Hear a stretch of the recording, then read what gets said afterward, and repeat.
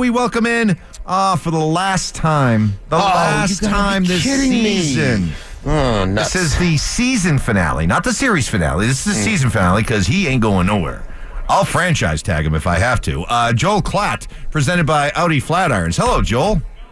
You franchise tag me, I'm going to demand a trade. Hey,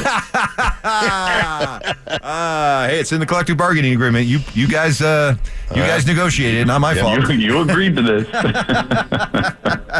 How you guys doing? Good. How you feeling?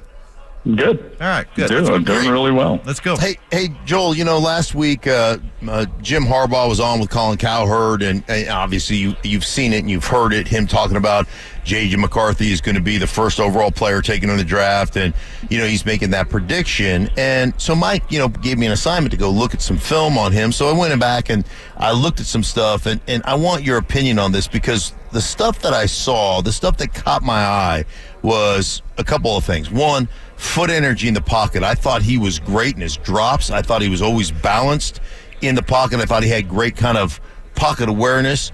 And the thing that really kind of blew me away that I didn't really realize, because I don't watch a ton of college football, was not only his athleticism and his ability to escape the pocket, but his ability to, be accurate on the run, accurate on the move, and his arm talent is off the charts, I thought, in some of the stuff I watched. So that being said, I don't know if you agree with that stuff or not, but I wanted to know more about, from a progression passer and getting through progressions, like what you thought of McCarthy in those scenarios. Yeah. So all of the things you just talked about are absolutely right. He is very skilled and talented. There's a lot of athleticism there. Uses his legs in a very smart way. There were several times when he would, steal 2 or 3 first downs a game with his legs. And he definitely has the athleticism to do that. I thought that early in his career, like most young athletic quarterbacks, he used that too often and relied on that too much, too heavily. And what I saw as his career developed was a guy that would use that as a last resort. And when you use that as a last resort, that tends to, at least in my estimation, put more pressure on the defense because they have to defend the concept for a longer amount of time and really as a primary versus just trying to defend you and hem you in. So that's number one. And then all of the things that you were talking about, his arm talent jumps off the screen. There's no doubt about it.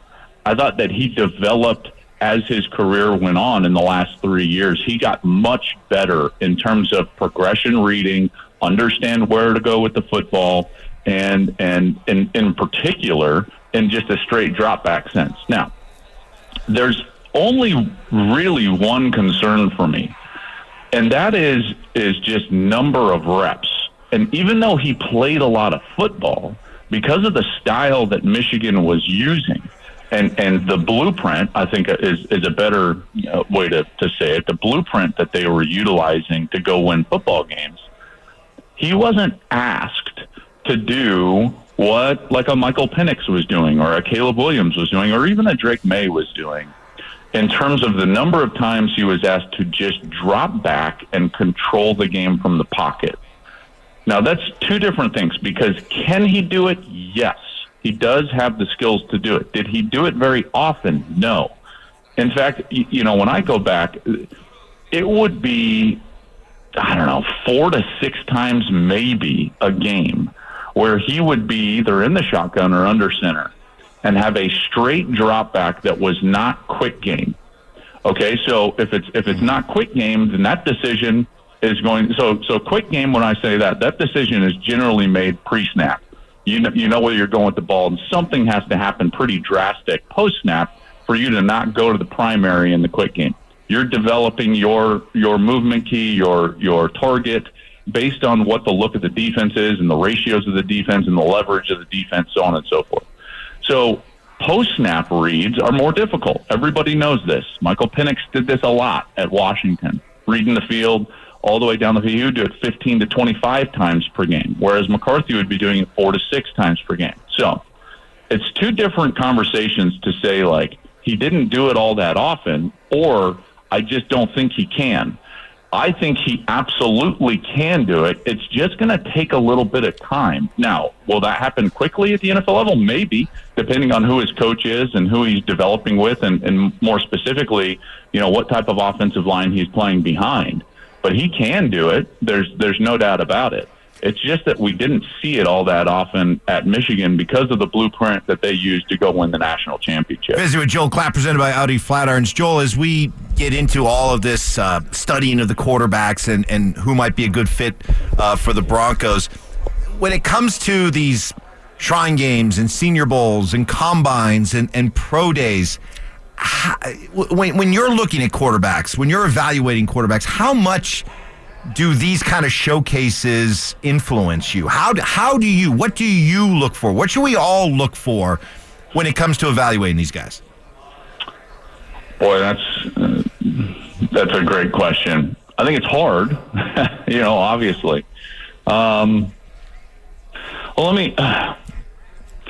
love to, Mark, jump in on this after if you don't mind, because and maybe this was just a different era because of the way that the game has changed. But I can only speak to my experience, okay? So I wasn't in one of those all-star games, but I was in rookie mini camps. And generally speaking, the guys that earn the trust of their teammates and the coaching staff the quickest are the ones that can operate the system the quickest. Can you get in and out of the huddle? Can you take a snap? Do you know where to go with the football? Can you operate the concepts? And the guys that can go in there and do that and basically run practice efficiently, everyone's like, we want him in the game. And I can tell you through experience, the only reason I was able to get a contract with Detroit and New Orleans wasn't because of my talent. It was because I could operate the system. So I went into rookie minicamp, and I was the only quarterback that could actually take us through a team period. Why? Because I could get in and out of the huddle. And I know that has nothing to do with, the way you're throwing, the throws you're making, so on and so forth. But I'm telling you, that's a big deal once you get to the next level and you're trying to practice and you're trying to operate as a team. And the guy that can do that the cleanest generally earns the trust, I would say, of the teammates and the coaches.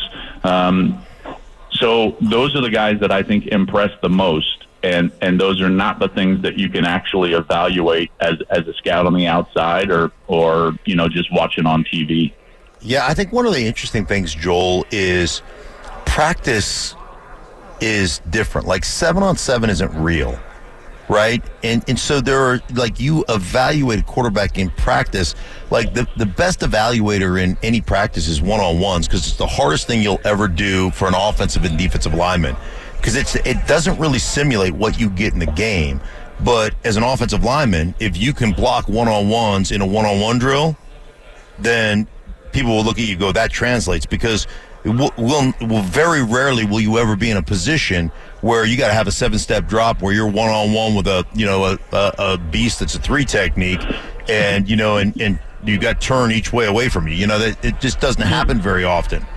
You know what's interesting as you're saying that? You're saying that one-on-ones is the hardest thing that you do as an offensive lineman or a defensive lineman, right? Maybe more so an offensive lineman. Offense, yeah. See, I would argue that the hardest thing that a quarterback does is live 11-on-11. Being live. Yeah, see, I totally agree with that. That's the hardest thing that a quarterback has to do. See, when a quarterback's in one-on-ones, there's no timing. 7-on-7 is easy. Yeah. And so there are guys that look great in those settings. And this is what I despise about this. People will be like, did you see that throw he made in 7-on-7 or one-on-ones? It's who cares? Right. What? That makes no bearing. That's why a guy like Brock Purdy ends up being the last pick in the draft. But during an NFC championship game, when the defensive tackle wins against the guard and is barreling down on the dude's chin, he stands there like an absolute boss and delivers a beautiful ball across the middle to Debo while he gets absolutely rocked in his teeth. That's hard. Yeah. So that's and this is what's so difficult about a quarterback evaluation. There's no setting in practice or in a combine or in a meeting in a dark room where you can tell if a guy has that in him. Yeah. You know what's interesting too is, I heard a lot of people reporting back from the combine that Bo Nix wasn't great in practice. But you know what? The dude I saw play on Saturday in the Senior Bowl looked like he had command, and there are a couple throws he made that I was like, under duress, where I was like, yeah, that's pretty damn good. And so it is one of those things where it's just a really interesting evaluation, because I'm 100% with you. 7-on-7 is easy unless you're Tim Tebow and you scramble on 7-on-7. So now let's which I've watched more than a handful of times while I was at practice. No need for any gratuitous cheap shots at Timmy. It wasn't cheap. It was just true. Very quickly here, Joel. There seems to be, and look, if lips are moving right now, they're lying, but there seems to be some rumblings that Drake Maye's stock is dropping while Jaden Daniels is climbing to the point where Daniels now may be regarded as QB2 and Maye QB3 or maybe even lower. Would that be a huge mistake for teams to pass on Drake Maye? I personally think so. Jaden's a really talented player, but Drake has something. Drake has something incredibly special, and you have to also think of this. Drake didn't go play for a program that was going to be widely better and more talented around him than his opponent. So he's going to be more used to like an NFL environment, because he's been playing in an environment where he's had to raise the level of his team, which was more similar to his opponent. I think Drake is incredible. I think it would be a mistake to pass on him, and for him, it's probably better, because the higher you get drafted, the worse that organization is. Give me an NFL comp. Give me an current NFL QB comp for Drake Maye. He's a better passing Josh Allen. Whoa. And by better passing, I mean significantly. And still has all the mobility and size and durability, all that. He's huge. He's right off the farm. He's down to earth. He's athletic, incredible in the pocket. Dude's an absolute stud. Any other year outside of Caleb Williams, this dude is a slam dunk first pick in the draft. Wow, heck of an endorsement. Yeah. One of the things you said that was interesting to me about JJ McCarthy is depending upon where you get drafted, and I think that's one of the kind of dirty secrets. It's not only where you get drafted, it's how you're developed.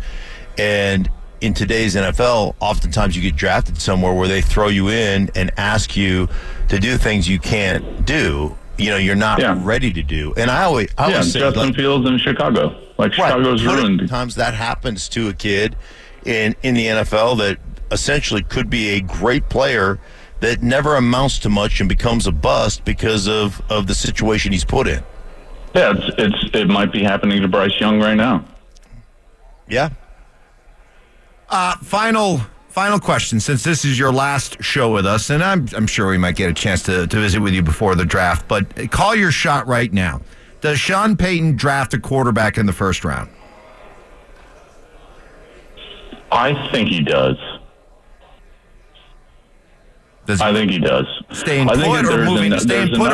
I think that there are going to be 5 guys that people are comfortable enough drafting in the first round. And I think Sean's going to take one of them.